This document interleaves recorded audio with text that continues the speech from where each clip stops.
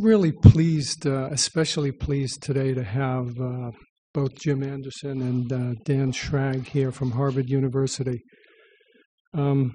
We didn't raid the university, but we wanted to sort of pick their brains about some important issues, I think, that need more vetting, and that is essentially walking around this issue of climate and energy in more detail and looking at it from the lens of energy. In other words, where is the energy going that's going into the system that's creating the heat, and how is that energy distributed, and what are its consequences? In other words, the energy is the focal point of the problem. I mean, down the road, the solutions require how do you restore the energy to back from where it came. And I don't want to steal Jim's punchline or Dan's, but I'm going to walk through that very carefully, and perhaps at the end of today, maybe rewire some of your thinking about the climate energy issue,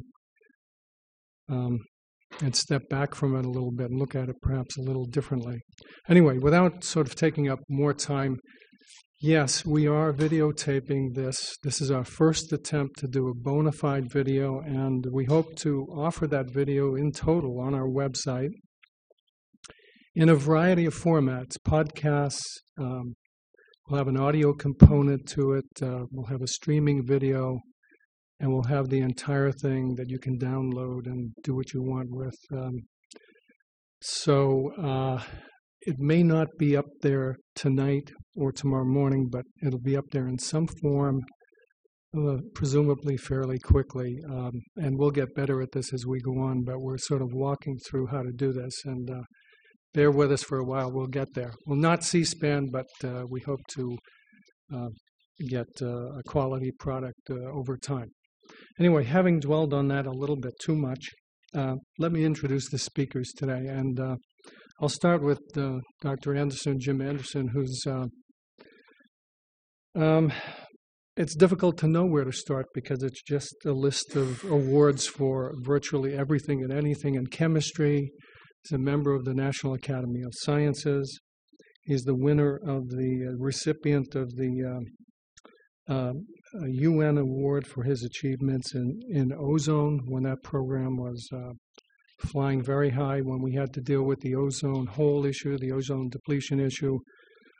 Turns out Jim's research pointed a finger and made the case for the role of chlorine and its role in destroying, helping to destroy the ozone layer. So Jim's achievements were recognized worldwide in identifying the problem and getting on with the sort of resolution of it. His specialty, if you would say that, is chemistry, the atmosphere, interactions, and climate change. Our second speaker, Daniel Schrag, is also from Harvard University, as I said. Dan has been working on various aspects of climate change, looking at the big picture. In other words, going back to the history of the planet and looking at climate change through time, what climate change was composed of, how it's evolved over time, what it looked like years ago, and so he's had a really macro-scale look at climate. He's looked at El Niños, tropical Pacific circulation, glacials, interglacials. As I said, he's covered the whole gamut of climate. He's a recipient of a MacArthur Fellowship as well, and put some time in as a faculty member at both Princeton and Yale prior to coming to Harvard University. So without taking up any more time, we're going to try to leave the lights the way they are and start off with Jim Anderson. Jim, thank you so much for coming, both you and Dan.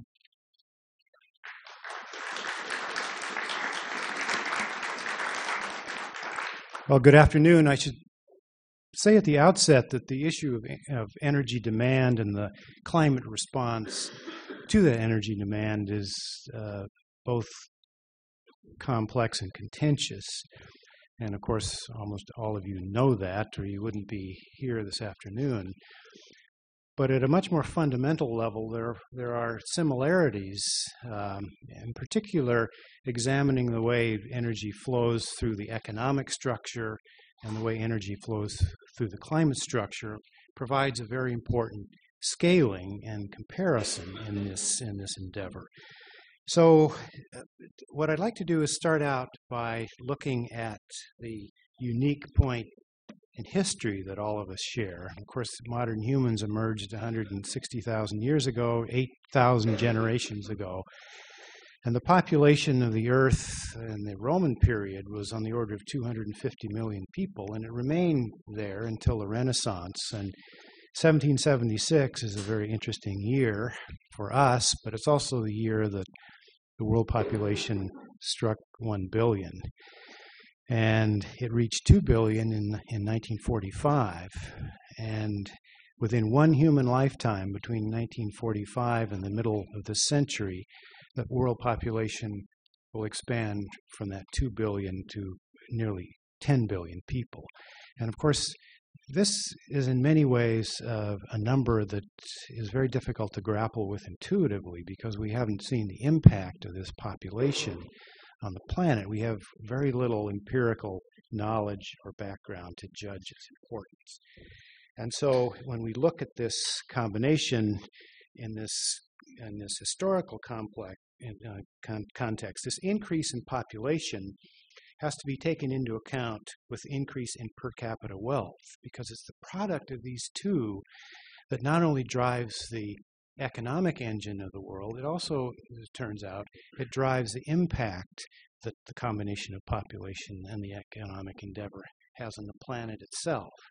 So it's very important to stop before discussing this further and recognize what a unique time this is and how important it is to recognize the scale of this problem.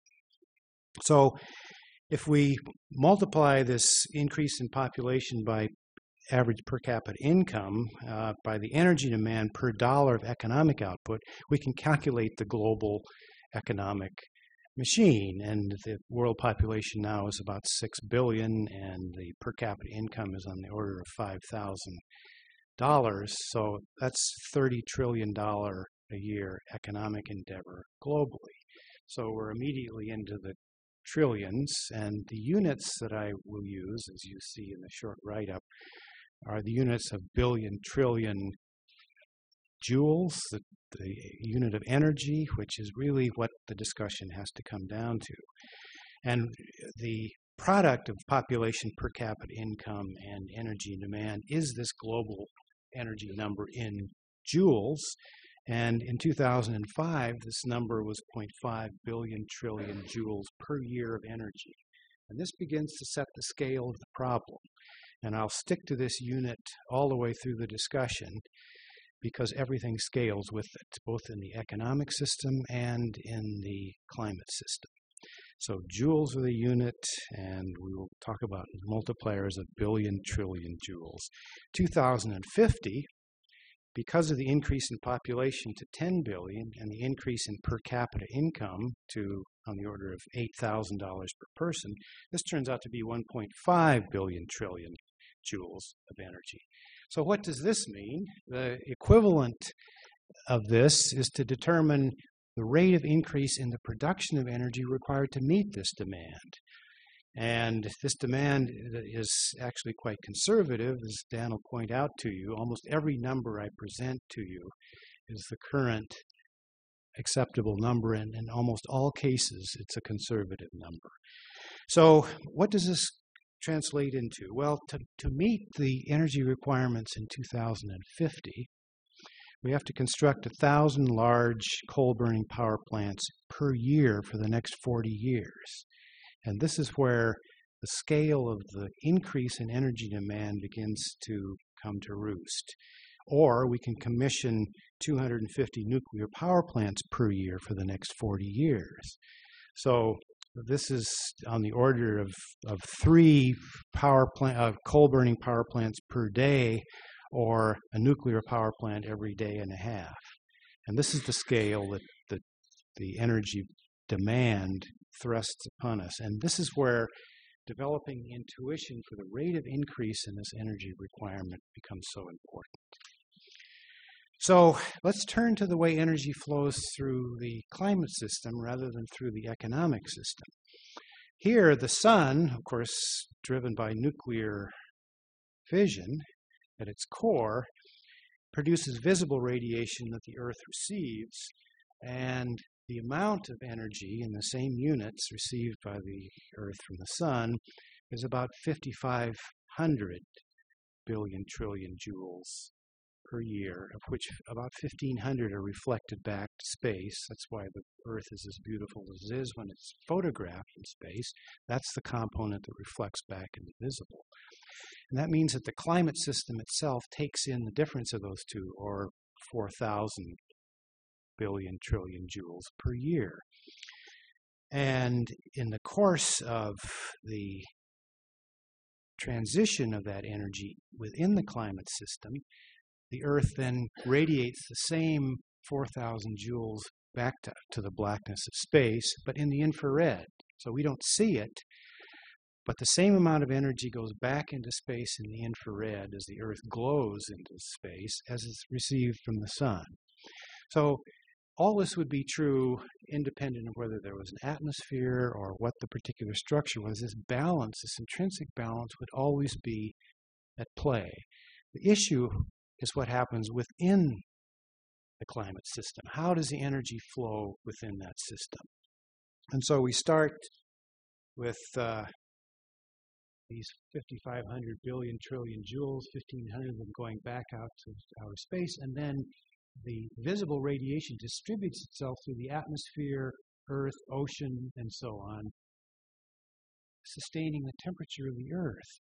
But that infrared radiation that's emitted cycles through the system such that some 6,000 billion trillion joules cycle between the Earth's surface and the atmosphere. And that turns out to be an extremely important number, because we're going to look at how the very delicate change in the balance of this energy exchange is so important for our future. And then, of course, these 4,000 billion trillion work their way back out through the system in the infrared. So this large flow that cycles, and this is not dissimilar from putting a coat on in the winter. There's a lot more infrared radiation at play between your body and the inside of the coat than there is coming into or going out of you as a system. So this isn't surprising, but it's a very important number because the scale of that number and very small shifts in it are so crucial, and that's really the point here. So very small changes in that cycling energy created by the addition of carbon dioxide, that of course constitutes 80% of what drives the energy component of the economic system. Small changes in that affect the 6,000 zettajoules that are cycling in a very profound way, and as we'll see, is really the crucial point for the future. So what's the evidence? What's the irrefutable evidence for where the heat goes into the major reservoirs of the Earth? And those reservoirs are primarily the ocean, but also the ice systems, the atmosphere, and the Earth's surface. So what's the evidence? Well, in the past 50 years, into the ocean have flowed 200 of these billion trillion joules. So that's about 4 billion trillion joules per year. The ice systems have taken up about 18 billion trillion joules over 50 years. The continents, 9, and the atmosphere, 7. So what's the manifestation of the uptake of this heat into these dominant reservoirs? There's no question this is occurring. The most sensitive measure of this is the Arctic ice cap, and I think all of you have probably seen this in the last 3 to 4 weeks. These data were released some 3 weeks ago. They were taken in the microwave region, which provides evidence in the absence of clouds. And so when you start back in 1980, 1979, when these observations were first available, we had about 7 million square kilometers of Arctic ice, and it worked its way down to the previous record in 2005, and then this last year, on the 16th of September, that ice coverage reached about 3.7 million square kilometers. Now, this is not simply a contraction of area, it's also a contraction of depth. We know from nuclear submarines in the 1950s that the ice was about 2.5 meters thick. It's now on the average of 1 meter thick over this area. Now, this took 1/10 of a billion trillion joules per year to melt the Arctic ice cap at this rate. That's 1/10 of the 6,000 cycling through the system. So when you watch very carefully the flow of heat into these reservoirs, it tells you not only what's happening irrefutably, it demonstrates how sensitive the system is to very small shifts in the trapping of that infrared radiation. So the question then becomes, can the Earth lose 50% of its Arctic ice mass in 50 years and return to a stable condition? Well, the answer to this, of course, involves what changes are instigated by the removal of that Arctic ice. And this instigates the question of feedbacks. And we've seen this. If we were holding this discussion just 4 years ago, we would be arguing about whether the Arctic ice cap was going to survive the century.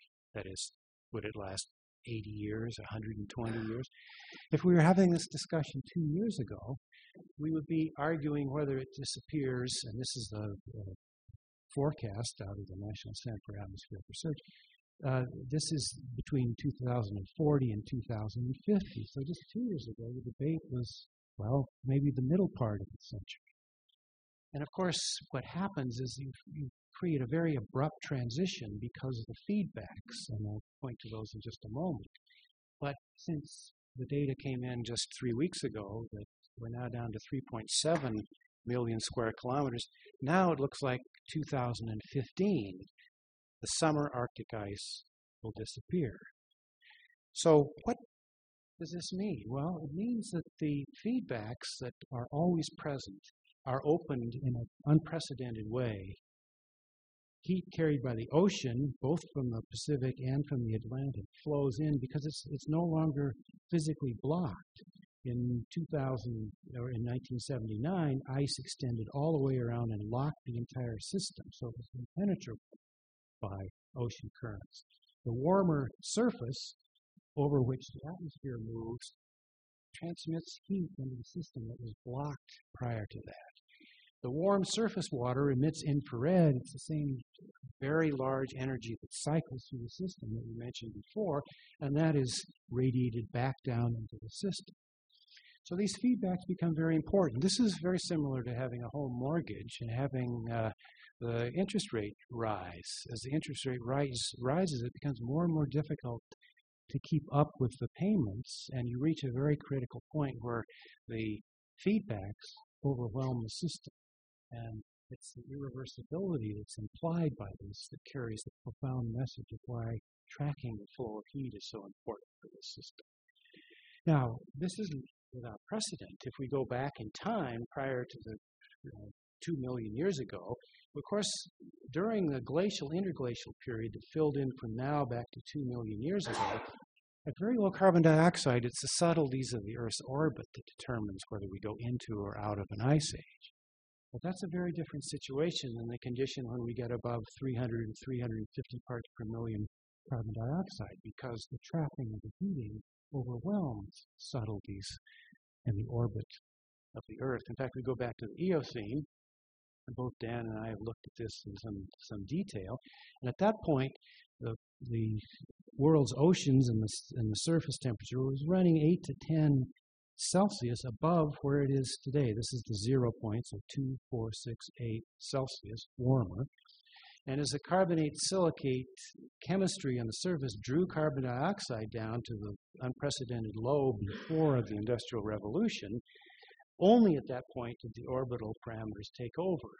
But prior to that, the Eocene period was characterized by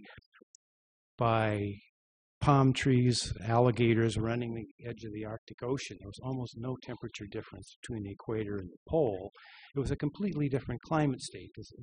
There was no ice in either hemisphere, and the ocean was about 200 feet above its current level. So this isn't unprecedented. There's no reason why this can't be inflicted on the planet. So the next question is, how would we know that we've regained control of the climate system? What's the evidence for this? And the evidence is, again, held in two pieces. One, the heat loss from the oceans. If we actually see heat coming out of the oceans, we will know that we've regained control of the system.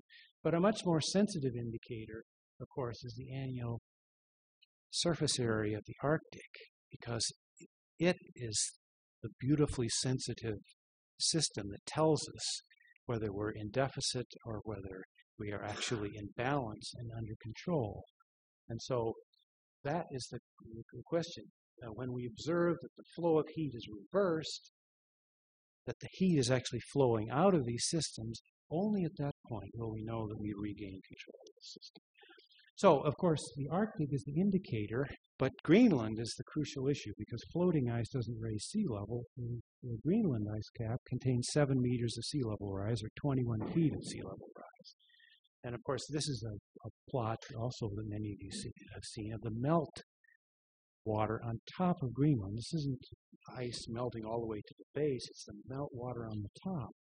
And it's the dynamics of the ice structure that matters most on this issue of the future of Greenland. And of course, the IPCC report, for all that it brought to all of us, didn't include ice dynamics in the forecast of what will occur to Greenland. Now, an ice forecast without ice dynamics is very similar to a weather forecast without dynamic meteorology. You don't take into account atmospheric motion and all of the interplay that's involved. You cannot forecast it. And of course, this is an evolving process. It's not the fault of the IPCC, but ice dynamics becomes very important because the way these systems segment and the way they transfer heat from the surface to the base becomes very important. So, if we look at this as a system and examine how much heat or how much thermal energy is required to melt it, it's about 500 billion trillion joules. Okay? That's a tenth of the energy cycling through the system each year. So if we look at this over a 100-year period, that's 5 billion trillion joules required to melt it. And that's 5 parts out of 5,000 of the available cycle. So small shifts can become very, very important for this particular case. Now, this is actually Dan's. He created this for a publication he did for this issue on sea level rise. This is the Gulf Coast, and recall that Greenland is 7 meters. If we add 3 meters of sea level rise, this is what happens to Florida. The entire southern third disappears, and of course the Gulf Coast is well known for its sensitivity for increasing sea level heights. Now this has a larger regional continental context. It also has a local context, and of course we like to pick on ourselves, so let's look at the middle of Cambridge. This is Harvard. It's 400 years old, nearly. And it's about to spend $10 billion building a new campus across the Charles River from the new campus. And just to be fair, I should point out that MIT sits down here. So we can take a look at what happens when we add 3 meters sea level rise to this picture. So this is an issue that's of immediate concern because these are ostensibly enlightened institutions, and what you do today and how you understand the evolving picture becomes important not for decisions of children or grandchildren, although that's a very important consideration. It becomes very important right now.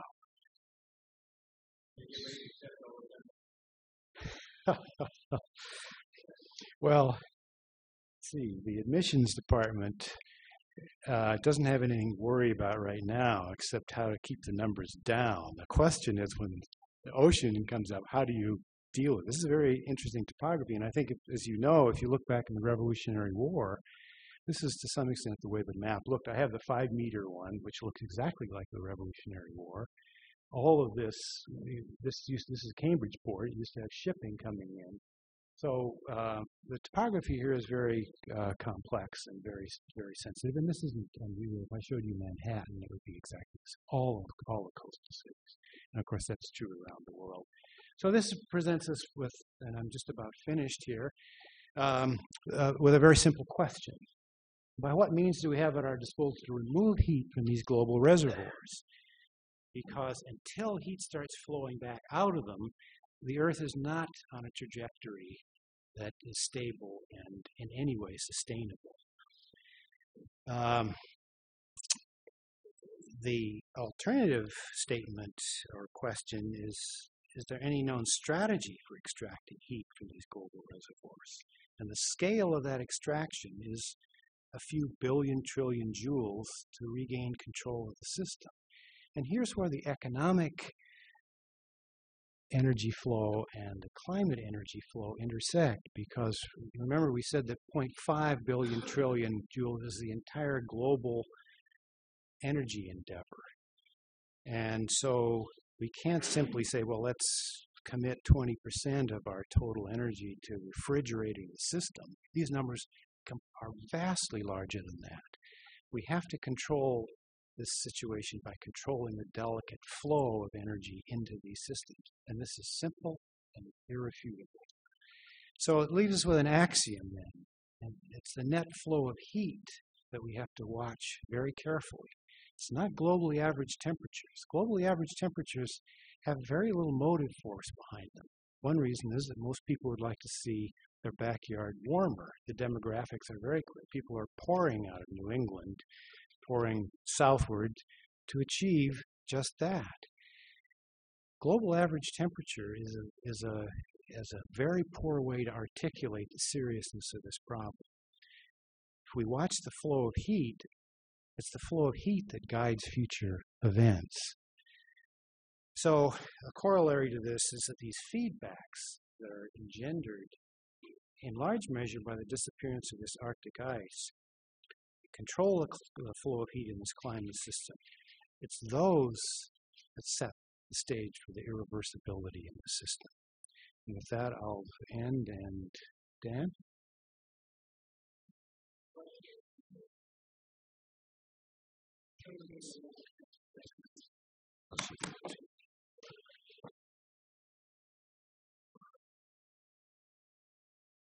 Thank you, Jim, and thank you everyone for coming today. I mean, I think the take-home message. Oh, okay. I think the take-home message from Jim's presentation is really that we're monkeying with a system here, throwing a wrench in a machine that is a huge machine that we don't understand very well. And what I'm going to try to do is give you a different perspective on that machine, the climate system, from the perspective of an Earth historian, somebody who looks at the history of climate. And then I'm going to talk a little bit about what are the range of possible actions humans can take to actually try to deal with this. Because when all is said and done, I actually am an optimist in that I think we can actually deal with this problem. Of course, when we're talking about energy, we're talking, especially here in Congress, we're not just talking about environment. Environment is one component. We have to think about economic issues and security issues as well, and politically those are going to be at the center of any discussion. But the intersection, these discussions tend to be held separately, and these discussions have to be held together.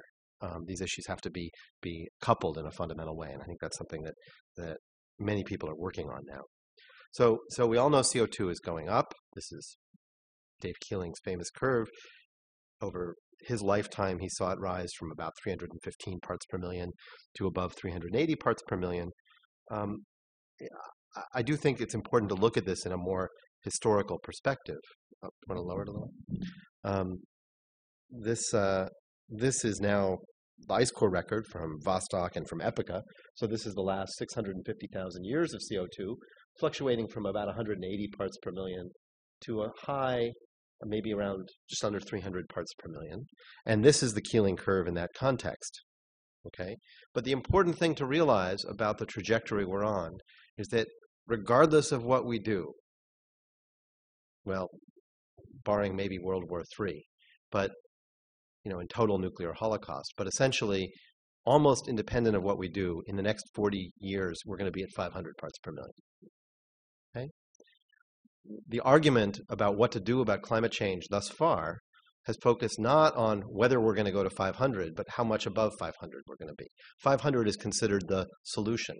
And one of the points that I think comes out of Jim's analysis of the heat budget of the planet is that 500 ppm is not a solution. 500 ppm could be a disaster.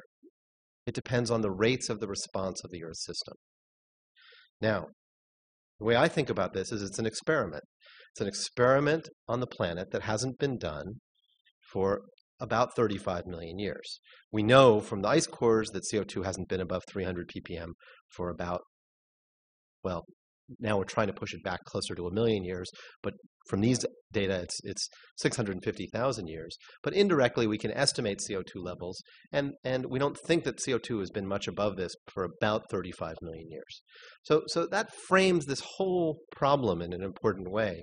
If you think that any of us scientists are smart enough to predict the Earth system in the next 100 years perfectly, think again. We're going to get it wrong.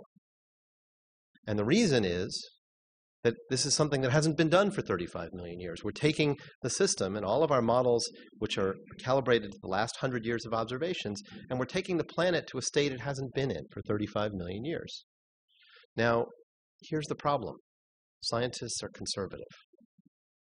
So one of the things I want to point out in the next few slides is that again and again, when scientists make predictions of the future, they're going to be wrong a lot because, again, it's an experiment. You don't expect them to get it right perfectly. But when they're wrong, there's going to be a bias, I think, unfortunately, in the wrong direction. And we see that actually systematically. So just a quick review. Jim already covered some of this material, and I'll just rush through it. This is the last time when CO2 was above, say, 500 parts per million. We don't know exactly what CO2 was then, but it was in the range of 500 to maybe as high as 2,000 parts per million. Palm trees were in Wyoming. Crocodiles were up in the Arctic and Ellesmere Island. Antarctica was a coniferous forest. It was a very different world. It sounds like a nice world. The problem is adaptation, how fast. The key is the rate. The fact that it changed from the Eocene to our current world over 50 million years, no problem. 50 million years is plenty of time for animals to adapt, even evolve. And for people, for various ecosystems to migrate. But if we do it in 100 years, it's a problem. Now, this is the state that the atmosphere is going to be in by the end of the century.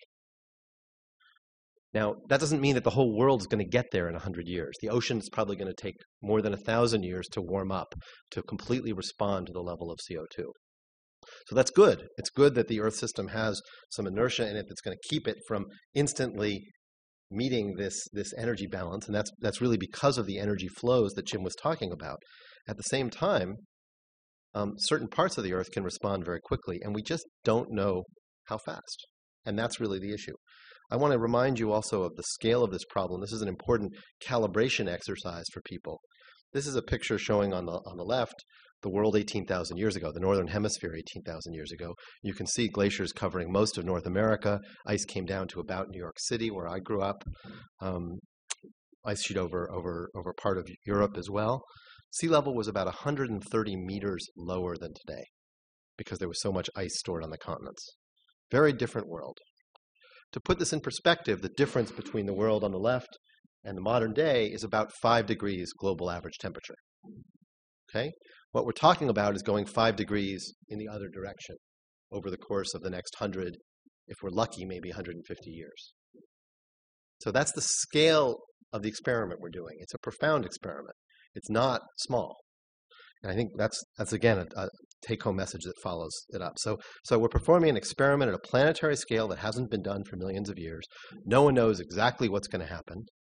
There'll be surprises. We can make predictions. We know some of the things that we should worry about, that human society should worry about. Droughts, heat waves, floods, storms, sea level rise, all of that. Mountain snowmelt's one that doesn't get enough attention, but it's a really big deal. California uses the Sierra Nevada as a natural reservoir. If the Sierra snowmelt starts melting all in March instead of lasting through the summer, California is in big trouble. I want to talk about the same problem. Think about China and India and the dependence on the Himalayan glaciers. I was in New Delhi just a month or two ago, and the Indian government is very concerned about Chinese activities in Nepal and control of rivers there. They're all dependent on the same water system. That's more than 3 billion people in that region dependent on a relatively small geographic area, which is a source of water for them. So they're going to be winners and losers. We know that. But predicting exactly what's going to happen is difficult, again, because it's an experiment we haven't done for a long time. Let me just give you a couple of quick examples of how the Earth system in general tends to be more sensitive than what we tend to predict from the best models in theory based on observations of the last 100 years. This is Hurricane Katrina. It's a beautiful storm if you actually study hurricanes. It didn't hit New Orleans. Sometimes people say it hit New Orleans. Luckily, it didn't hit New Orleans. There were over 400,000 people in the New Orleans metropolitan area when Katrina came ashore in Mississippi, and thankfully it didn't, because it would have flooded New Orleans in a matter of minutes instead of over the next couple of days. So we're very lucky that it didn't hit New Orleans. A few weeks before that paper came out, Kerry Emanuel, our colleague at MIT, published this paper in Nature, which was showing this graph, which is the dashed line is something called the power dissipation index. It's essentially the energy dissipated by Atlantic hurricanes. And he showed a strong correlation with sea surface temperature from the subtropical Atlantic. But if you read this paper, that's not what this paper is about. In fact, the fact that they're so closely correlated, and you can forget the data before about 1970 because there were no satellites, and so we don't have good observations. The fact that they were strongly correlated wasn't a big surprise. We know that hurricanes get their energy from the sea surface. What this paper was about was the fact that the actual energy dissipation was twice as large as what the best theory predicted. And now there are about a half a dozen competing explanations in the meteorological community to try to reconcile the observations with theory. And over the next few years, we'll work that out, and the theory will improve. But again, here's the point, that the Earth showed that it was more sensitive than what our best theory predicted. The same is true with the Arctic sea ice, and Jim covered this. He showed you the still of this. I think it's actually so stunning that you should actually see the animated version. This is now NASA's visualization, which is really beautiful, but it shows this evolution of what the Arctic looked like through the 80s and into the 90s, showing this very steady decline in Arctic sea ice. I got a call from a staff member of Congressman Waxman just a month or two ago, and he said, "What the hell are you guys doing? Just last year you said it was going to be 2050. We haven't been paying attention to the Danes and the Russians and the Canadians fighting over stuff. And all of a sudden, you're talking about 2015. 2015 is tomorrow. If you wanted to build a ship to do shipping, look, the entire margin of Russia, you get sort of washed out with the light on, but this entire margin of Russia is open. You can just sail right out the Bering Strait. If you wanted to build ships for that purpose that could withstand a little ice in the fall and the spring, you'd have to start constructing them now. So this is not some long-off thing anymore. This is real." And what could I say? I said, look, we're going to get it wrong a lot. And here's another example of where we got it wrong, but in the wrong direction. The Earth system is changing much faster than scientists expected because we tend to be conservative. We tend to believe in 95% confidence intervals. And therefore, we don't like to be wrong.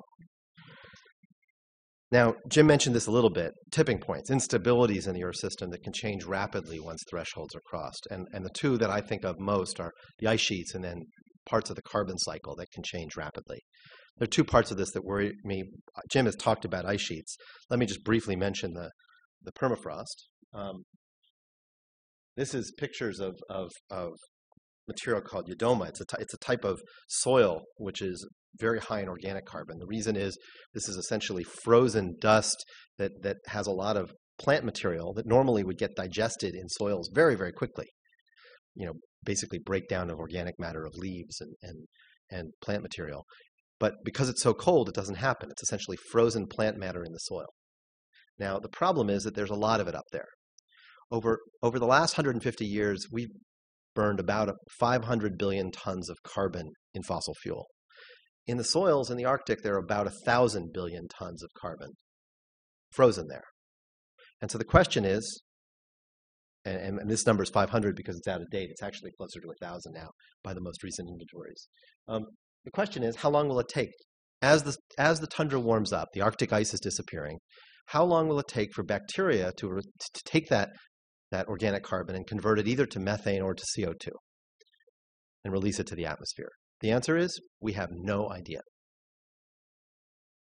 Could be 100 years, it could be 500 years. But at 1,000 billion tons of carbon, if it's 100 years, averaging 10 billion tons a year, that's more than the global fossil fuel emissions. We will have completely lost control of the system. Now, I don't think that's likely, but I really don't know what the right answer is. And that's, again, the scale of the experiment we're doing here. I think similarly to what Jim said, it's the same thing with ice sheets. 6 meters on West Antarctica, Greenland, 7 meters. We're not going to even talk about East Antarctica because we hope it's going to stay there a very long time. That's about 50 meters of sea level change. And we just don't know how long it's going to take. The glaciology is so uncertain as how long. This is an experiment that's never been done, and we just don't know how long it's going to take to melt them. So to be conservative in the IPCC, this is what the scientists projected. So this is the best observations of mass loss from Greenland. It's from the gravity analysis from a satellite, and here's the decline in terms of this. It's a rate of about 0.5 millimeter of sea level rise per year. It's pretty slow right now. Over the century, that would be 5 centimeters, and about the same from Antarctica. So total of about 10 centimeters over the century. So what the IPCC did was said, okay, it's so uncertain what's going to happen to these glaciers, let's just keep it constant. Let's just project that it's going to stay the same. And so the projection will be 10 centimeters over the century. But what's the probability that the glaciers are going to stay the same as the Earth warms? That they're going to continue to melt at the same rate? Right? You know where the error bar is in this, and it's only in one direction. So this is really a big concern. So what's the solution? What level is dangerous? We don't know. And a point I hear a lot is that, we can just adapt to climate change. Adaptation is a very serious issue. It's not just random walk. It's not just casual, let's just react to it as it comes. Adaptation is actually a very expensive thing. Substantial climate change is unavoidable, so adaptation is essential, and it's not necessarily cheap. This is the Thames Barrier in London. It cost about £1 billion when it was built.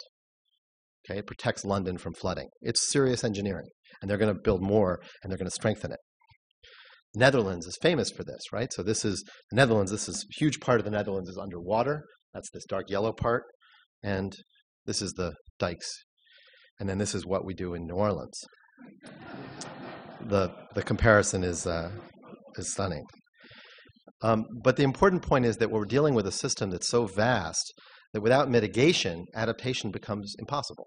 So it's not a choice. You need to do both. And you need to do both seriously. And adaptation may cost more than mitigation. That's the irony. It's not a cheap solution. Okay, this is what the last 150 years of energy use looks like. So we have, wood essentially, coal, oil, gas, and then nuclear here in the red. This little tiny blue sliver is hydro plus. Hydro plus means hydro plus all the renewables, solar, wind, etc. The solar, wind, geothermal are so tiny that they don't even get their own band because that's how small a portion of our total energy system they are. So what's the next 100 years going to look like? That's the question. This, just to give you some more bad news before I try to give you some good news, this is these different lines are different trajectories of emissions projected by the IPCC. These aren't predictions, these are scenarios. So they're used for planning purposes. They're just different scenarios. This is their lowest one. This is an even lower one, which is 450 parts per million stabilization. And this is the highest business as usual scenario. And these are data of what the world has done, and that's the 2005 and 6 data. Okay? So the highest business as usual scenario has a world growth rate of energy of about 2.4%, and since 2000 we've been growing at about 3.3%. So we are way above the highest of the business as usual scenarios. We are not doing a good job at solving this problem. We are now at 8.4 billion tons of carbon emissions per year. For most of my entire academic career, we were between 6 and 7, and then all of a sudden, now we're at 8.4. Bad news. This is the carbon content of fossil fuel that we use. This is 2005 production of coal, oil, and gas, and these are the proven reserves. It's an economic concept. It's based on the current price, so there's a lot more fossil fuel there than these numbers suggest, but it gives you a sense, especially this coal number is probably way too small. Here's the problem. We don't really have good substitutes right now for oil. There's not enough biofuel to make much of a difference. Natural gas, we need every bit of it. It's hard to substitute for that as well. So it's, this, we just can't put this much carbon, 700 billion tons of coal, 150 billion tons of oil, 100 billion tons of natural gas into the atmosphere. We need to figure out what to do. There's some good news here, which is that most emissions come from relatively few sources. This is from a study that the financial firm AllianceBernstein did. 150 stationary sources emitted in 2005 as much CO2 as the global car fleet. And the largest 1,000 stationary sources account for almost 30% a little more than 30% of global emissions. So, and a lot of them are in China and India, about half. China and the US. So the answer is that with some technologies like clean coal, for example, a number of other possibilities, carbon sequestration, we can actually do a lot on this problem. But I suspect that it's not going to be enough. Price of electricity tends to drive efficiency. That's the other good news. So economic signals in the market do tend to work. And there's some places, like California, for example, that's done an amazing job with regulation that stabilized electricity consumption in a huge way, 30% below the US average per capita. So there are lots of possibilities. The US actually has a lot of low-hanging fruit because we're so inefficient right now. But what if scientists are wrong and climate change happens faster than we expected? And I think this is not that unlikely a scenario. What would we do in the next 30 years if we had information that Greenland and West Antarctica were accelerating and started to rapidly collapse? As Jim says, until we actually start fixing the problem, until we see more heat coming out than going in, we're not going to be in a very safe place.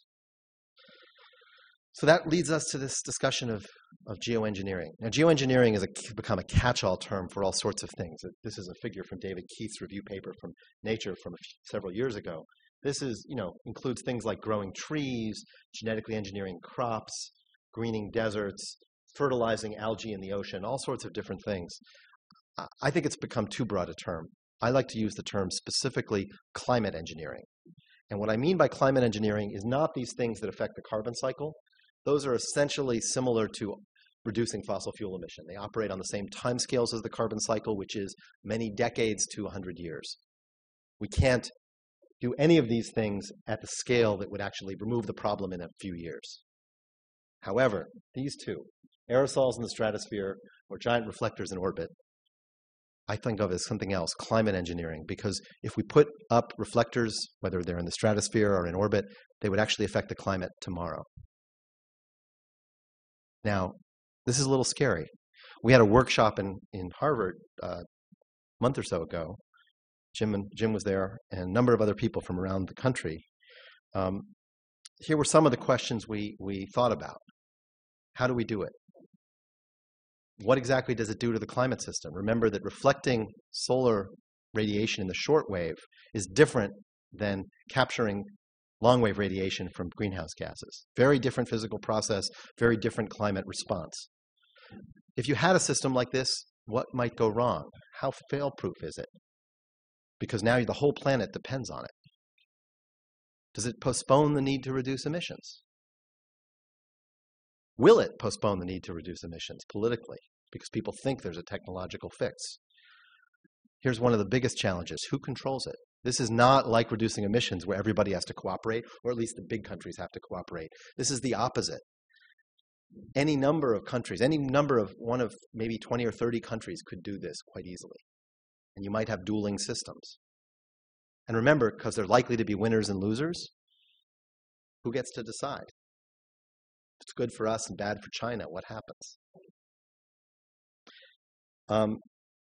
All of these things we were discussing. And I've got to tell you, there were many people who thought this was just a terrifying and terrible idea. But there was a strong consensus that we actually need to think about this because the alternative may be even worse. And I think that's the important perspective. For people who think this is a technological fix, I urge you to think again. This is really not a technological fix that allows us to keep burning coal in perpetuity. The problem is that this sort of a system has all sorts of problems and impacts that don't just cancel out the effects of CO2. Moreover, if you keep making CO2 higher and higher, the potential for a catastrophic mistake goes way up. If you're trying to correct 500 ppm down to 400 ppm, that's one thing. If you're trying to correct for 1,000 ppm, now you have the potential for a real catastrophe. For people who think this is just a bad idea, and what incredible hubris and arrogance we have that we think we can control the climate system, and that we should, how dare we actually think about that? And there are many people who say that to me. I think, well, that's true. I completely agree with you. And yet, the alternative may be even worse, because we don't know that 500 parts per million, which is, I think, the best we're ever going to do in emissions, in limiting emissions, is 500 parts per million in the atmosphere may still result in changes that are unacceptable to many of us. So if you're a leader, if you're a senator or a congressman, if you're the president of the United States and you get an information that Greenland's collapsing, not in the next 200 years, but in the next 20 years, this is something you're going to consider. So we have to start thinking about this so that we can actually do this wisely. Not that we may never do this, but we have to actually think about it very carefully and start taking the entire climate system seriously, which includes adaptation.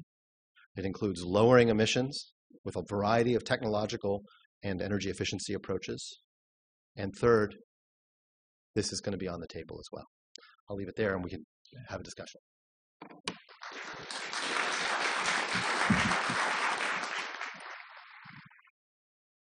It's more manageable to deal with the front end of this problem.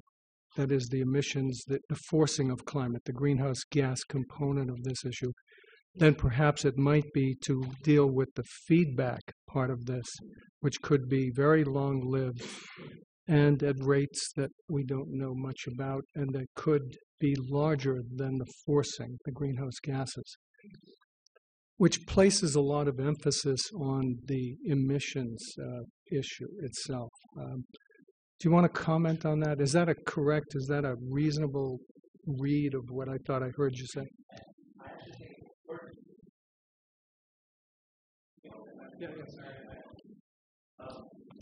I actually think, Tony, it's important to not frame it as a trade-off. You make it sound like you can do one or the other. And I think that's the wrong way to look at this.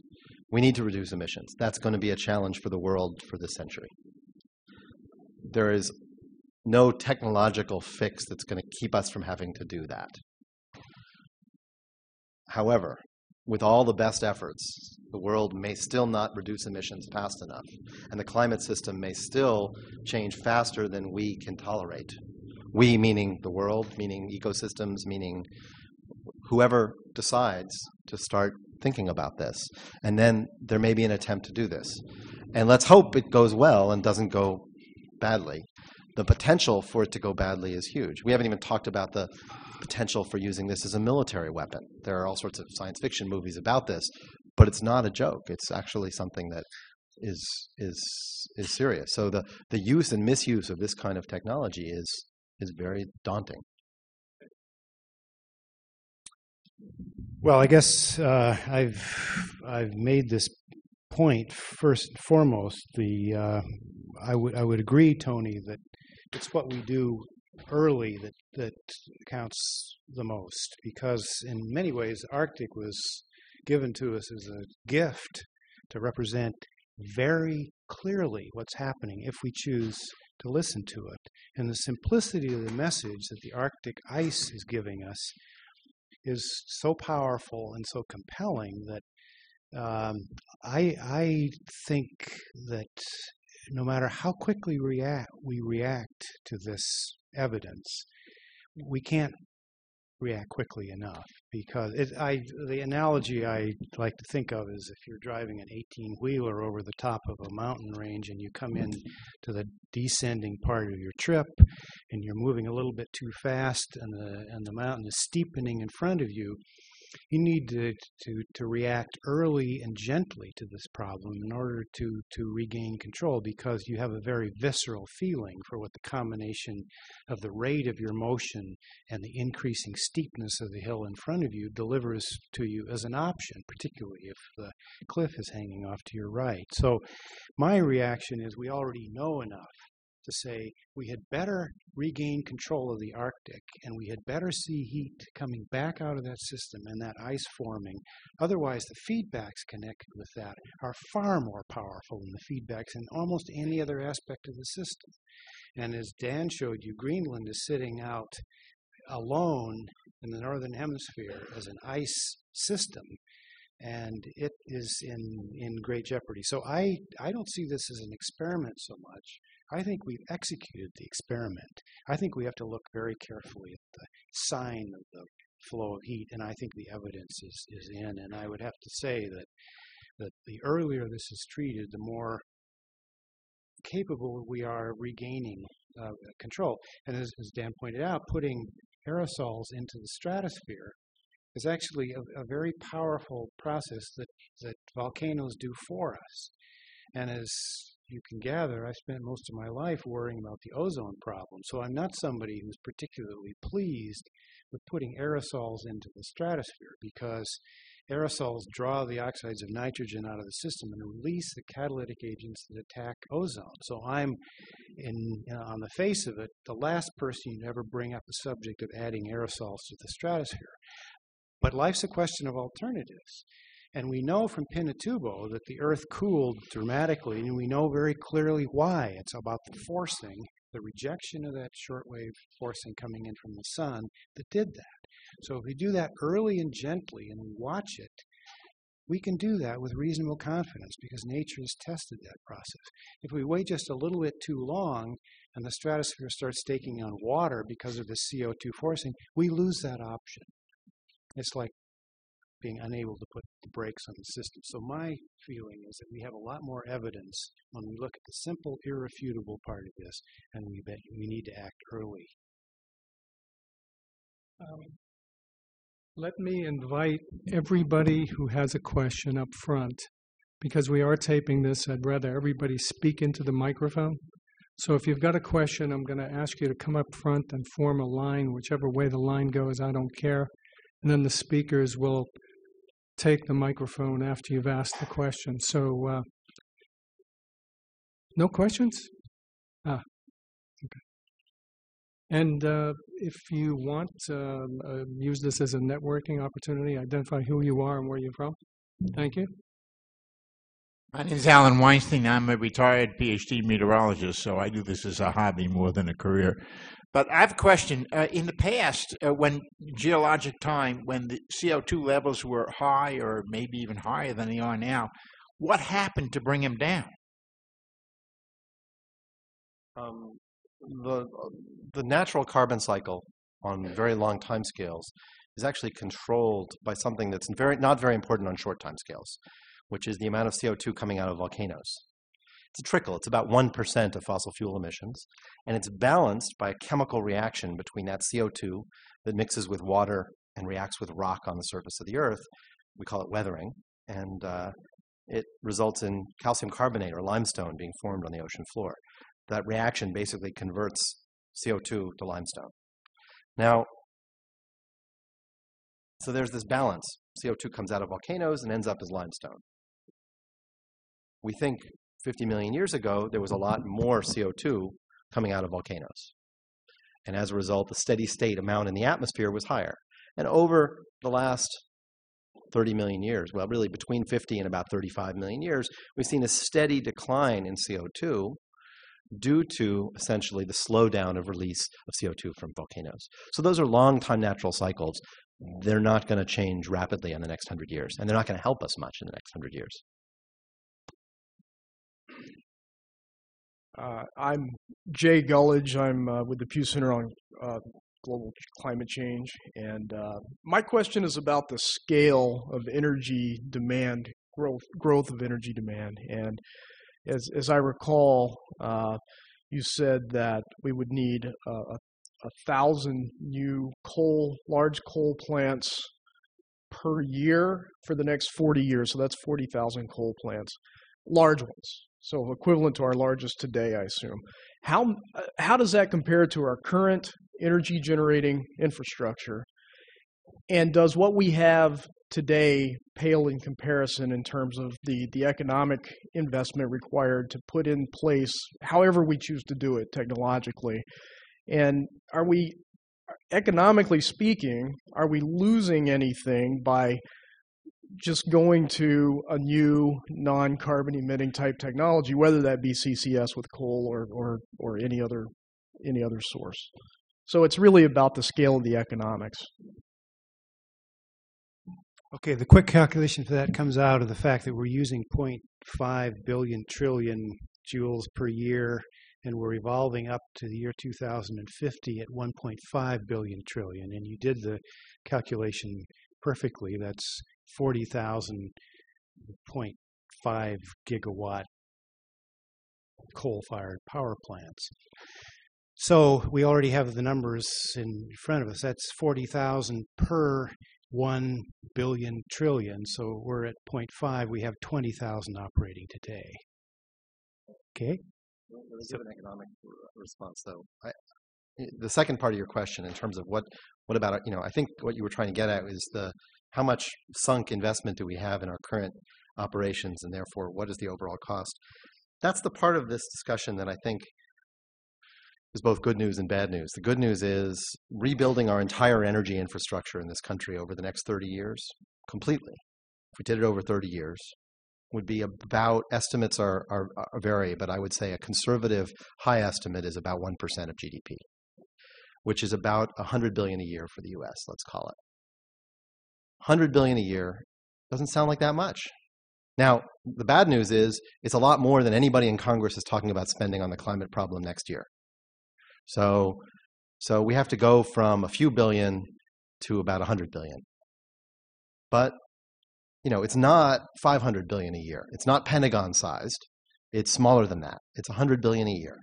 So that's the scale of the problem. Some estimates have been even lower than that, and there's some estimates that if you do it smartly, you might actually end up making it much lower than that. But it's of that order, and I think that's an important perspective.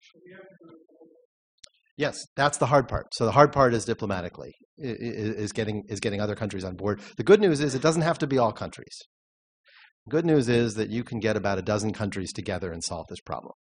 U.S., India, China, Russia, the EU, mostly for its money, more than for its emissions. You can add Japan and Canada and a few others, but basically in Australia. But basically, you get about a dozen countries in the room. The G8 plus a few would do it.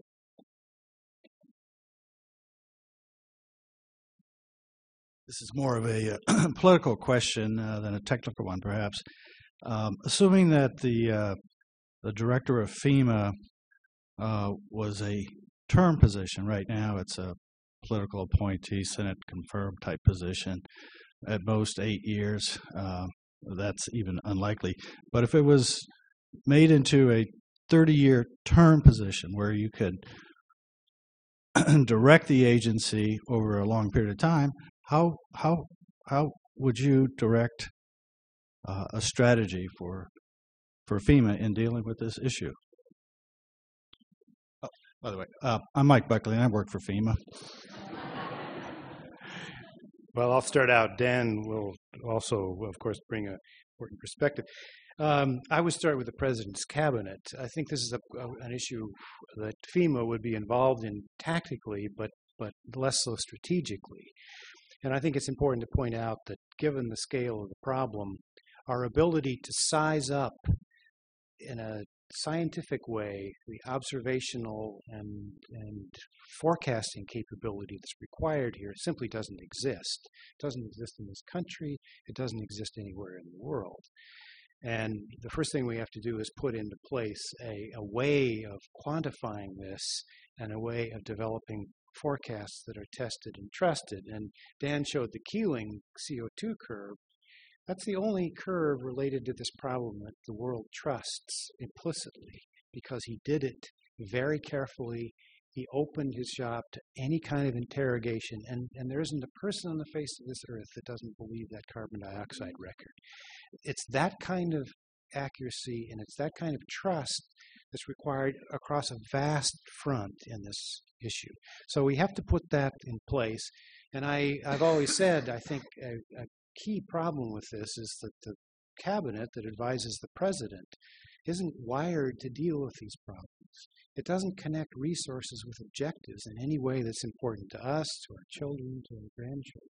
So it takes a structural change, and it takes profound leadership to understand the seriousness of this problem and understand the simplicity of it.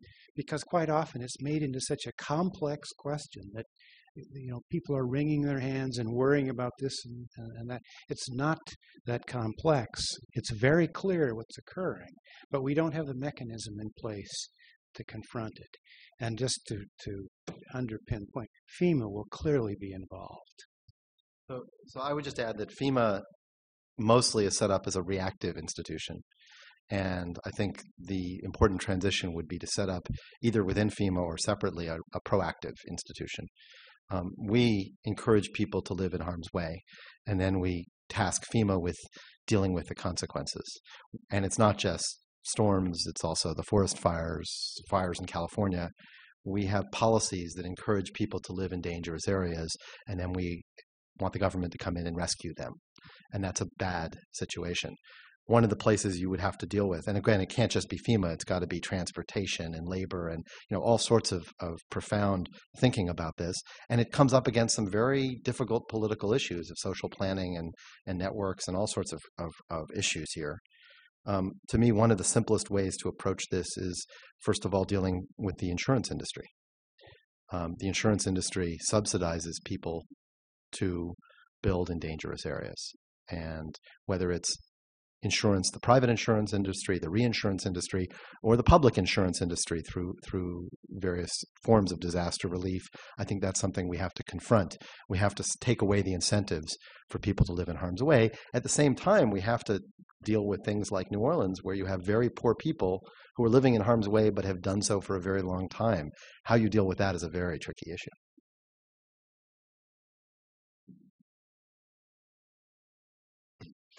Richard Frankel. I don't speak for my agency, so I'll leave its name out. But a simple observation, in response to the folks who say about climate engineering, how dare you, isn't the proper response really, look what's built up that you have done, how dare you have done that?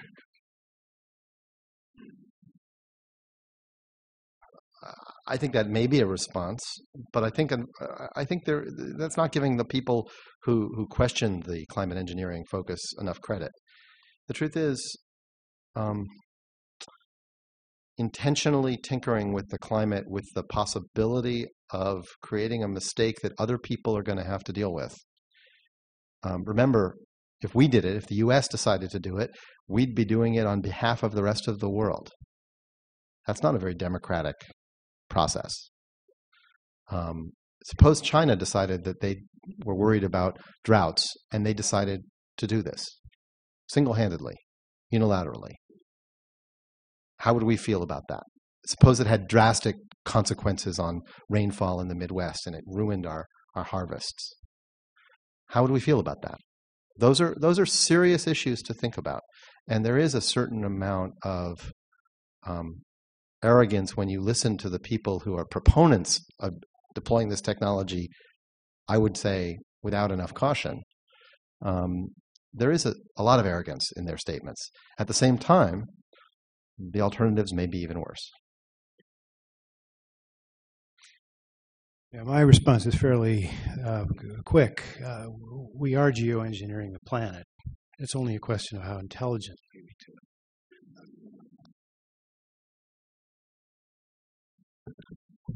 Bruce Rising with Siemens Power Generation. Got a two-part question related to cloud cover, and the question is, what percent, if you want to make that conjecture, of change in cloud cover might counterbalance some of this increase? And the other half of that question relates to we've got something like 15,000 aircraft flying at high altitude at any given moment with a vapor trail following behind them. Would you care to conjecture on any role that plays in terms of influencing, in terms of climate engineering?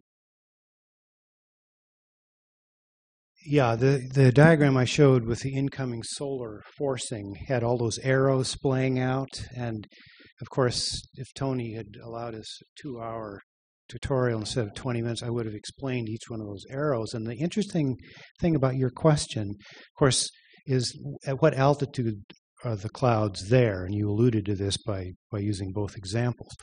What's interesting is that only, may I use billion, trillion joules again, only 200 of those actually strike the Earth's surface and come back off.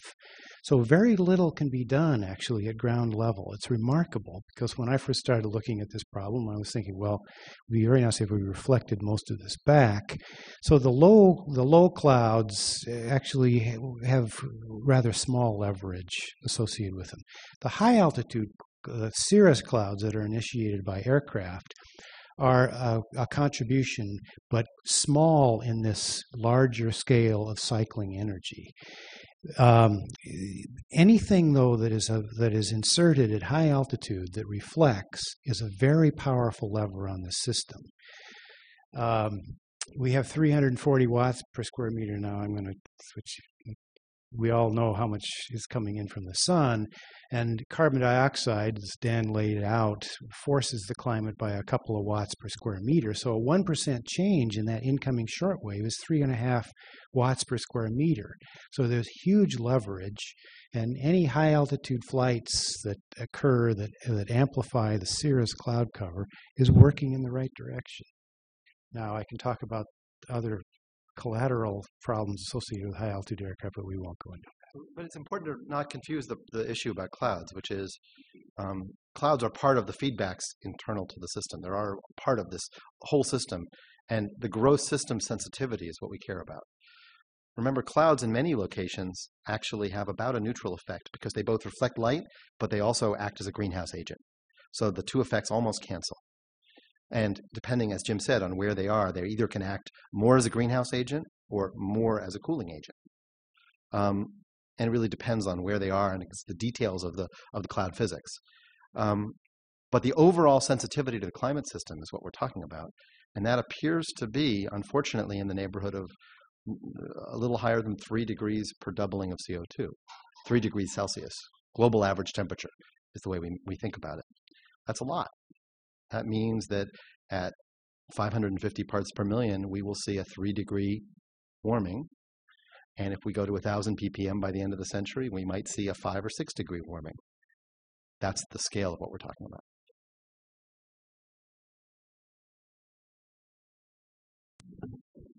John McCormick with the Energy Policy Center. Dr. Schrag, I don't begrudge your optimism, but I think what I heard you say, one could title the epitaph for capitalism.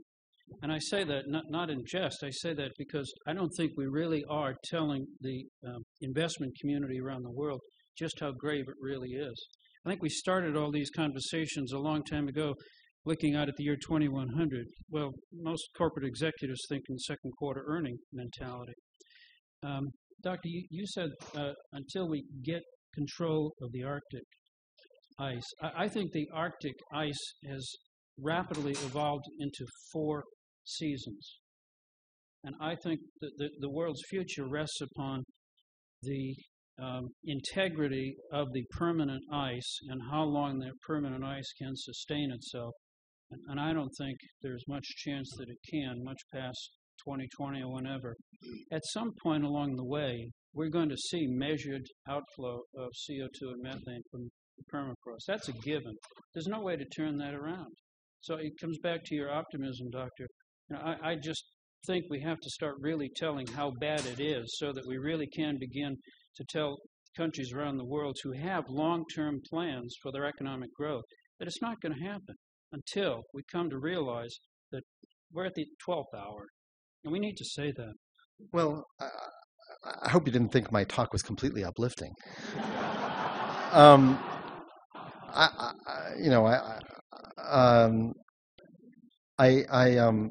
I think the answer is yes, we do have to tell people how bad it is. I was trying to do that. But at the same time, telling people how bad it is and that there's no hope, I think is a really terrible thing to say. In fact, that's what's so frustrating about this problem because it is so solvable. compared to things we have done in this nation's history, this is actually small potatoes. It's a big deal. The energy system is huge, but it's not that huge. $100 billion a year. You know the story of FDR in 1942. Lester Brown told me this story, and it's a fantastic story. 1942, State of the Union address after Pearl Harbor. He promises to build 60,000 tanks, some ridiculous number of ships and airplanes, more than the world had ever seen before. People thought he was nuts. And he met with the heads of the automobile companies soon thereafter. And they said to him, Mr. President, we can provide 10% of what you ask. But any more than that, and you will seriously injure the automobile industry in the U.S. And he looked at them and he said, gentlemen, you don't understand. We won't be building any automobiles in the U.S. And until 1946, that's what happened. We turned our entire industrial capacity over to dealing with World War II. Now, compared to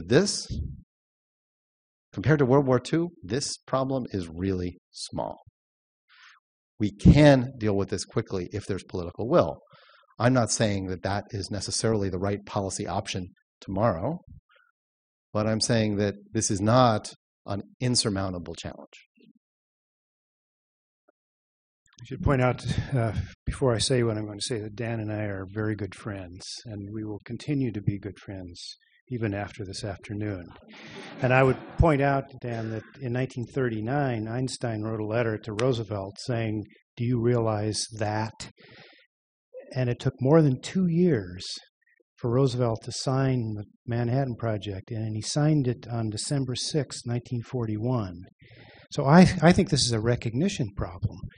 We can react. We know we can react. That isn't the issue. The issue is that we need to recognize the simplicity and the irrevocable nature that we don't need any more CO2 forcing to drive that heat into the Arctic system. And when we lose that Arctic system, the mortgage rate on our house goes from 5% to 25%.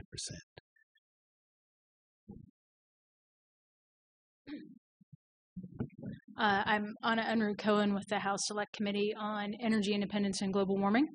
And my question relates to the scientific research and observation that we need to do going forward. So heretofore, most of our endeavors has been towards understanding the climate, monitoring what's happening.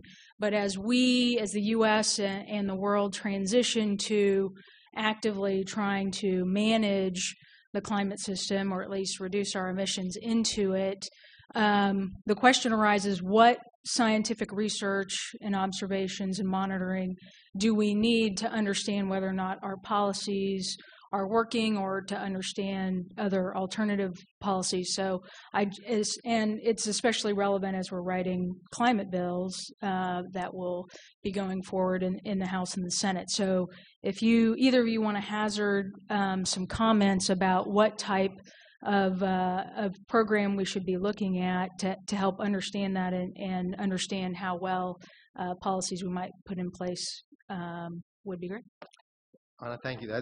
That's a very good question, and I think Jim's going to have a lot to say because Jim designs these sorts of systems. But I would say that our monitoring of the Earth system as a whole is atrocious. Our climate change system our funding system from the federal government on this issue has suffered from sitting in so many different agencies with nobody really controlling it and steering the vehicle forward. And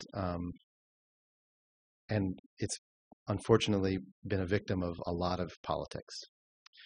It seems like one of the very first things you'd want to know, and I know Jim's going to talk about the overall radiative budget and the heat budget, and he's exactly right. But certainly one of the things you'd want to know is you'd want to know exactly what's happening with the ice sheets. I'd want to monitor every detail about Greenland and Antarctica in general as much as possible. And the truth is, today, that satellite data that I showed you, the gravimetric data, looking at the gravity anomaly that gives you the mass loss from Greenland and Antarctica, very important observations. That satellite is due to go out by, 2010? 2011, something like that, and NASA isn't planning a new mission to put up a new satellite in its place until about 2020. So as a result, we're going to have a 10-year data gap on mass loss from the Arctic and Greenland. That's crazy. Now, there'll be other sorts of observations, ground penetrating radar and various other, estimates of that won't quite get you mass. They'll get you other measurements at altitude and things. But the truth is, there's no coordination here. We need to have a good monitoring program, not just of the climate system in terms of the energy budget, but also of specific, I would call focal points of potential thresholds. I'd want to know exactly how much carbon is coming out of the tundra. If it starts to accelerate, I'd like to know about it. I'd like to know what's happening in the rainforest. If the rainforest starts to rapidly decline, that's a big deal. I'd like to know about it. All of those things, those sort of monitoring programs need to be in place, and they're not in place now. I think Dan put the perspective on this when he answered the question about the investment required to steer the infrastructure required to produce energy that, of course, is standing behind this problem. He was talking about $100 billion a year. I've just spent 2.5 years working on this National Research Council decadal study for NASA and NOAA, and that was struggling with a budget of about $1.5 billion a year, most of which was earmarked or directed toward other things. The realizable resources going into what you and I would consider crucial for this question is a number that's sufficiently small that I'm embarrassed to even mention it here. And this is the center of this problem. Now, the National Research Council recommended in this decadal study a series of satellites running out to 2025. It's a very modest request for observing systems, and it hasn't even been initiated in the smallest way within the agencies. There are no resources to even start this. And it reminds me of one of those pictures of a Western city street, where the storefront is brightly painted and there's a nice door and so on, and the name of the store over the top of it. And you look around the back, and there's a swirling pile of dust with dead chickens, and a very, very different picture appears at ground level. And this is something that Dan and I are truly stunned by, because we have the finest students of the world coming into our university, and we represent, I think, one of the most exciting and serious problems, and the number of students that want to work on this is huge. There are no resources to support them. None. And this is almost none. This is a truly serious problem. And the canary in the cave is this NRC report on just initiating the very beginning of a global operating system that can view this and quantify it.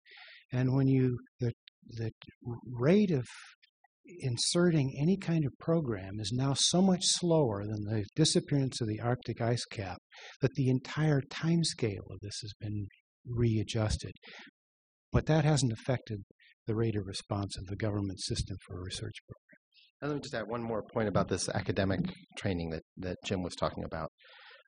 It's not just about the climate system, Anna, it's also about the energy system.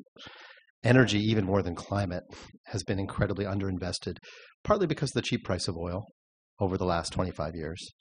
There was a wave of pretty good people going into the energy area in the early 70s for obvious reasons, and they are now some of the most distinguished ones are my colleagues at the Kennedy School today.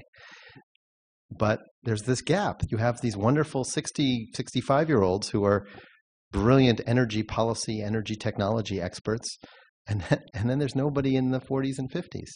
And that's because we underinvested in the intellectual infrastructure here in this area. And, for example, the Department of Energy. First of all, we really need to rename the Department of Energy because it barely does energy. But the Department of Energy does not have a postdoctoral fellowship program for people who want to study energy technology. I see at Harvard engineers and physicists and chemists who are coming out with PhDs in those areas of physical science who want to go study new forms of energy technology. They want to leave their traditional fields and study these new areas because they want to work on this problem. And yet there are no resources to actually support these people. This is sort of the intellectual capital of the country, and we're not actually serving that our own interests very well. Now, Harvard can accommodate that. We have, we can raise money. But most universities can't. We have the best university system in the world. We need to harness that to actually solve this problem. We need to have the intellectual capital ready when we actually get the political will in line with that.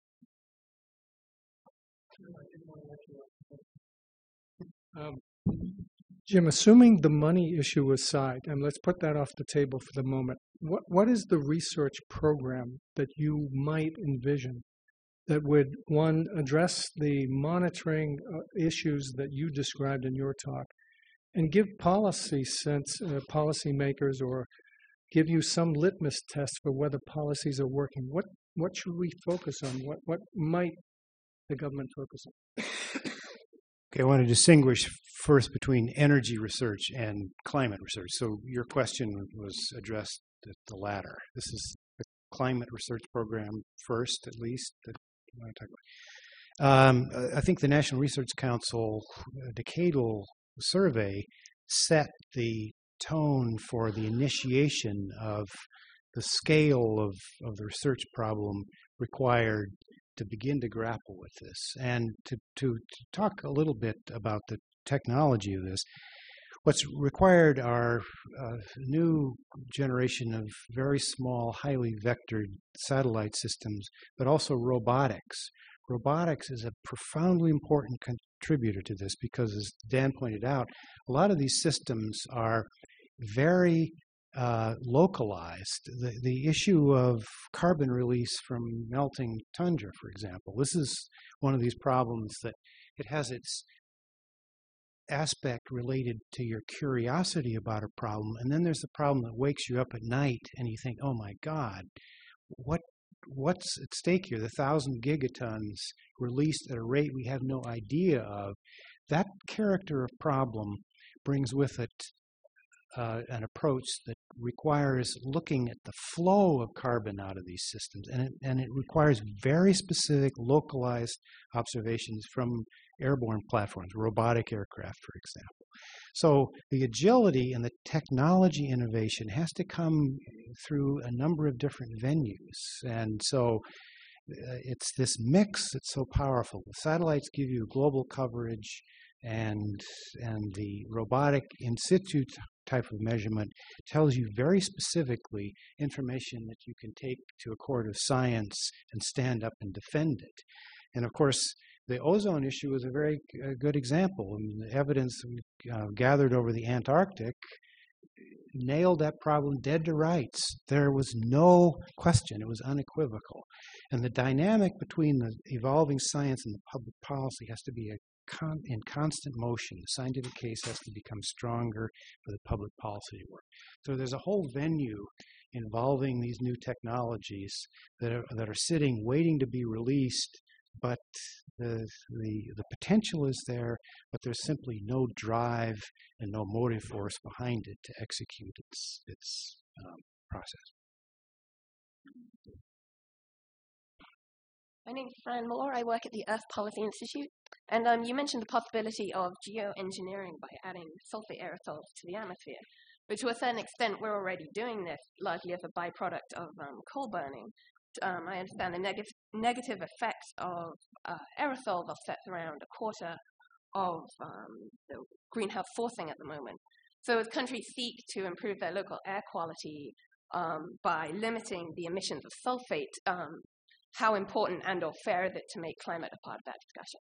So it's true, we're adding a lot of sulfur to the atmosphere through coal burning. We are adding hopefully less than we were. The Chinese are adding a lot more.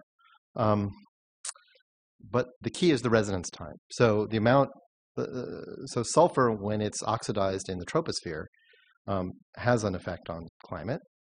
It's an aerosol effect. It actually masks some of the warming. So we actually have been spared some of the impact of CO2 thus far because of those sulfate aerosols. But they don't last very long. They last days to weeks. They drop out very quickly from the troposphere. What we're talking about with climate engineering, and I really would urge people to use climate engineering, not geoengineering, because geoengineering is a catch-all phrase. Climate engineering is putting sulfur in the stratosphere, where it actually would last a year or two. Very different time scale. And now there's good news and bad news about that. The bad news is it drops out after a year or two, so you have to keep putting it up. That's expensive. Although the whole cost of this wouldn't be very expensive, maybe $1 billion a year, maybe a few billion. The good news is that it drops out, so that you actually, if you want to take it out, it comes out on its own. There are people who have suggested ways of putting things up there that would stay up there, and that makes me nervous because now it's hard to get it out if you decide you made a mistake. But in terms of the amount of sulfur we're adding to the atmosphere already because of burning coal, the sulfur we're talking about putting in the stratosphere is a tiny fraction of that. And there's one other point that, and this I think was buried in your question. To this point, we've actually garnered a great deal from the aerosol produced by the sulfate nitrate heavy metal emission from industry, because it has reflected sunlight back and it's partially offset the trapping of infrared by carbon dioxide. However, we're very rapidly reaching the maximum effect that we can extract from this because the toxicity regionally is so large from the heavy metal sulfate nitrate emission in Asia. China is doing this experiment for us. Air is so toxic there that the local population can't sustain any larger source. So that means we've hit the saturation point in reflecting shortwave by aerosols, and now carbon dioxide just takes off unfettered, and that's the crucial problem.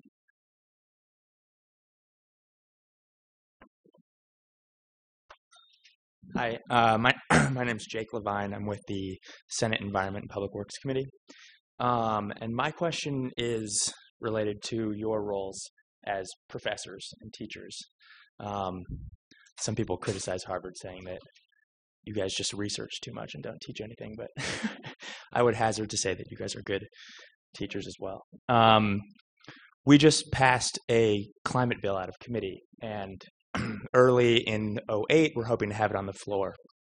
One of the most important things, I think, that came out of this process was that the bill went through a number of stages and was a very educational process for a lot of senators who may not have known anything about climate change or just known a little bit.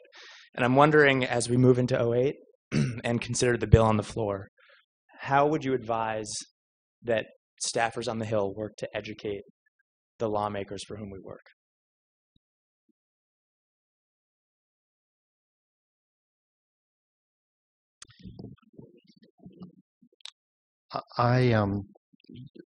Thank you for that question. That's a difficult question, and I think you know that.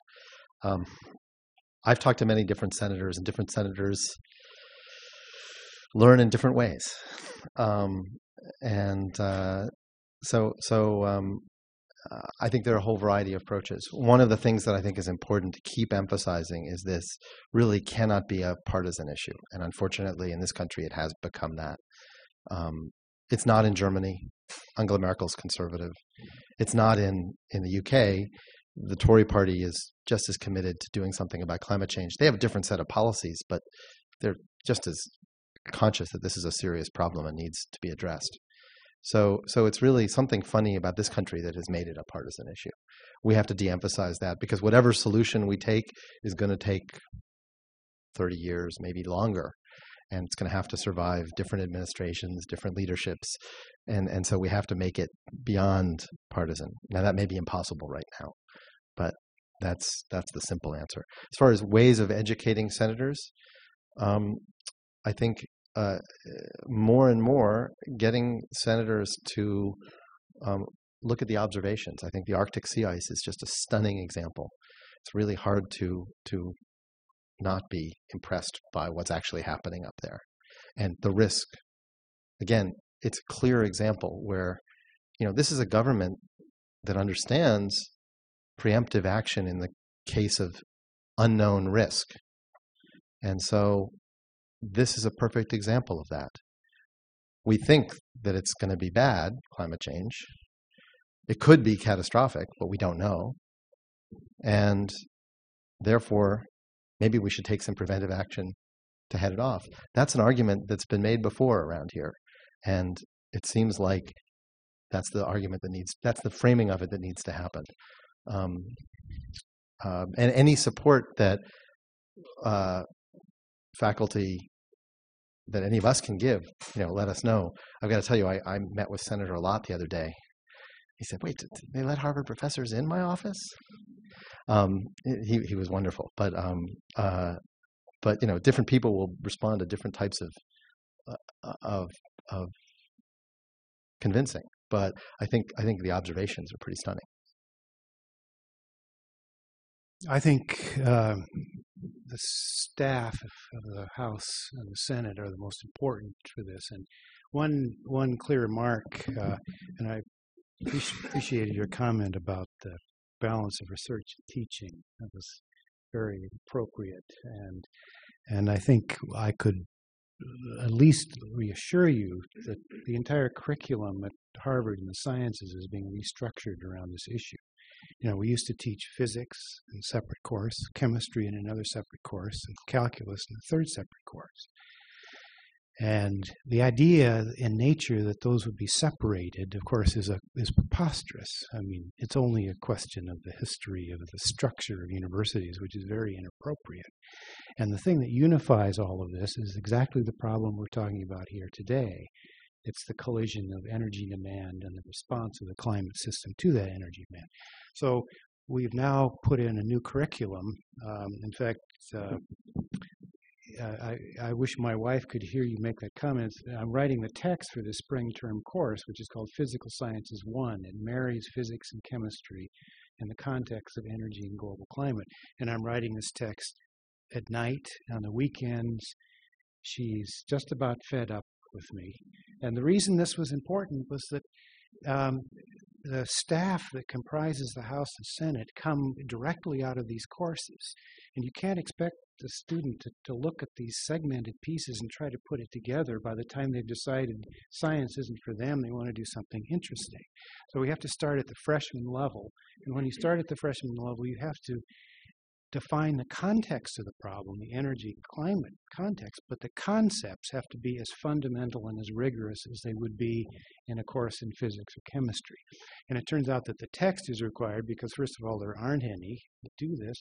And secondly, at that level, you have to distinguish the context from the concepts that go into the course. So all I can say is it was an excellent question. It was very appropriate, but we're doing everything we can to correct for past failures in this area. And I think I know that the students that come out of this course are in the 98th percentile in their knowledge of the problem, which isn't so much a reflection of the quality of the course, but the comparison against which they're cast.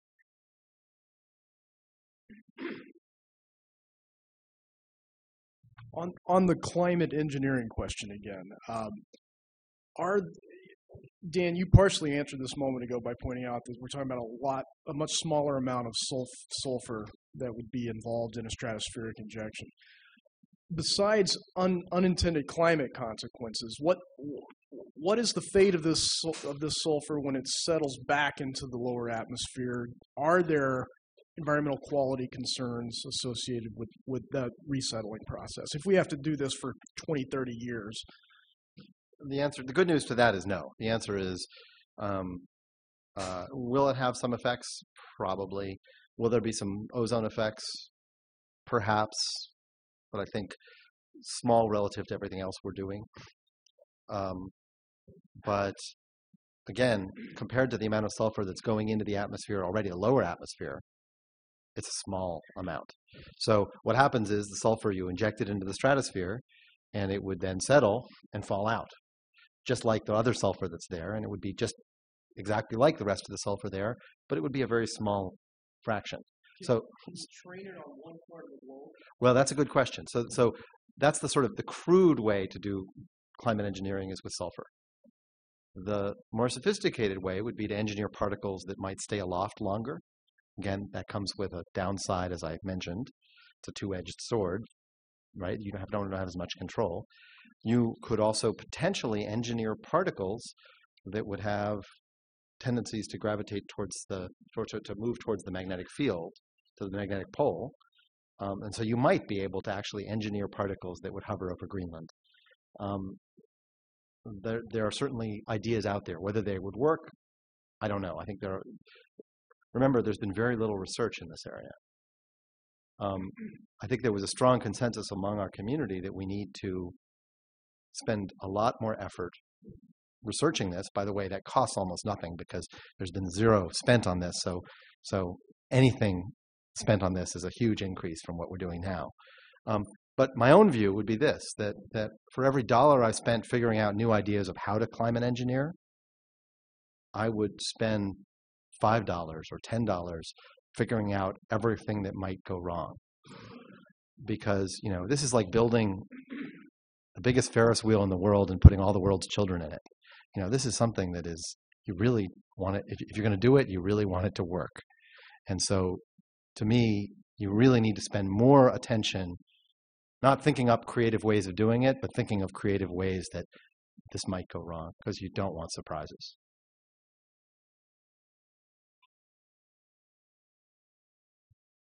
One more follow-up. Do you have any thoughts on how to extract or get CO2 that's already in the atmosphere out of the atmosphere? It's got a long lifetime up there. Yeah, there's a lot of different ways to do it. I just published a paper on an idea recently, a way of speeding up the chemical reaction between water and rock. It's not a very good idea because it's very expensive. There are other people who have talked about building towers that would scrub CO2 out of the air. That's also very expensive. To give you a scale, the optimistic view of the cost of that, and that's a very optimistic view, I think it's way too optimistic, is it might cost as little as $100 a ton of CO2. I think it's probably closer to 150 to 200. Now, the cost of sequestration, pessimistically, is $50, $60 a ton of CO2, and optimistically could be as low as $30 a ton of CO2. So, that says economically you would scrub every bit of carbon out of every coal plant long before you would try to take it out of the atmosphere. Second part of that is that the cheapest way to actually scrub it out of the atmosphere is to actually co-feed biomass into a coal plant that you're capturing the CO2 and sequestering it, because then essentially if you take biomass that's naturally scrubbed carbon out of the air, use it for energy, put it in your coal plant, add some wood chips, and sequester the CO2, that's a negative. So that's by far the most economic way to do it, is actually biomass to sequestration into electric power. That's something Siemens should be thinking about.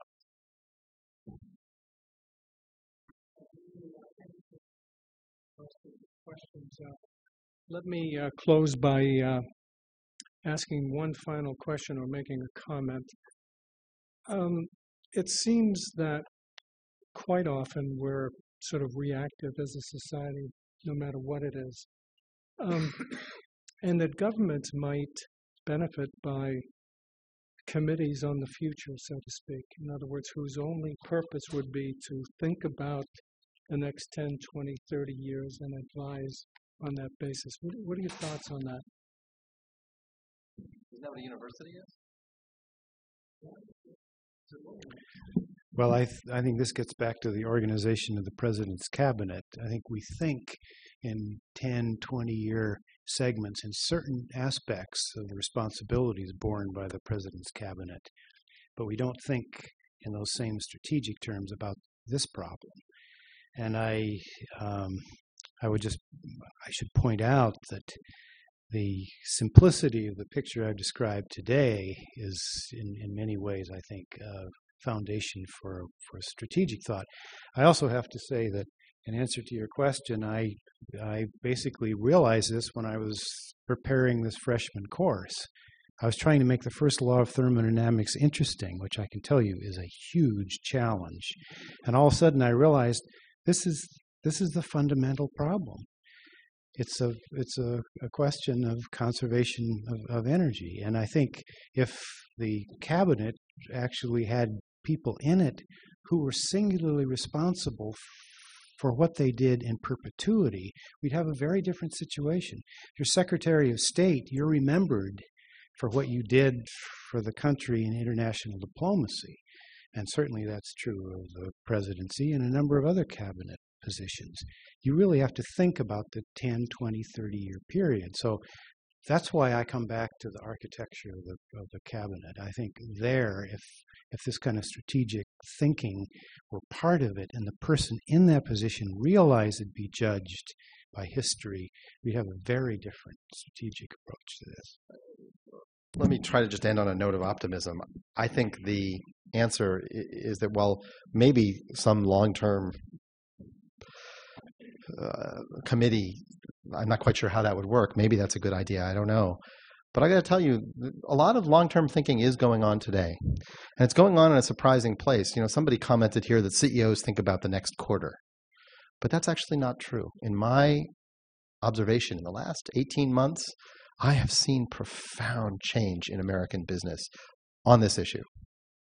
I've sat down with the head of public policy from Bank of America and helped write their climate policy. They're, paying money to any employee of their 200,000 employees who would buy a hybrid car.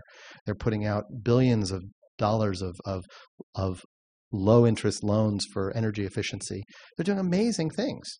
I've seen many, many other companies in almost every sector actually get interested in this issue and embrace this issue. And companies do actually plan long-term. They still have to worry about the bottom line in the next quarter, but they're not stupid. They are planning long-term, and I've seen them change enormously. And so while we haven't yet seen a law get signed, or a bill get signed into law on this issue that's really going to make a profound change at the government level, I think that the business change in this country has been so profound that it's only a matter of time before government follows what business is doing. I mean, if you just look around the business community, it's a different world from what it was 2 years ago. And I think that's a sign of hope. I'd like to bring our discussion to a close. Wow, we've been talking for a good hour. Anyway, I want to thank the two speakers for their time, energy, and the quality of the discussion. Thank you very much. And thank you for coming. Thank you.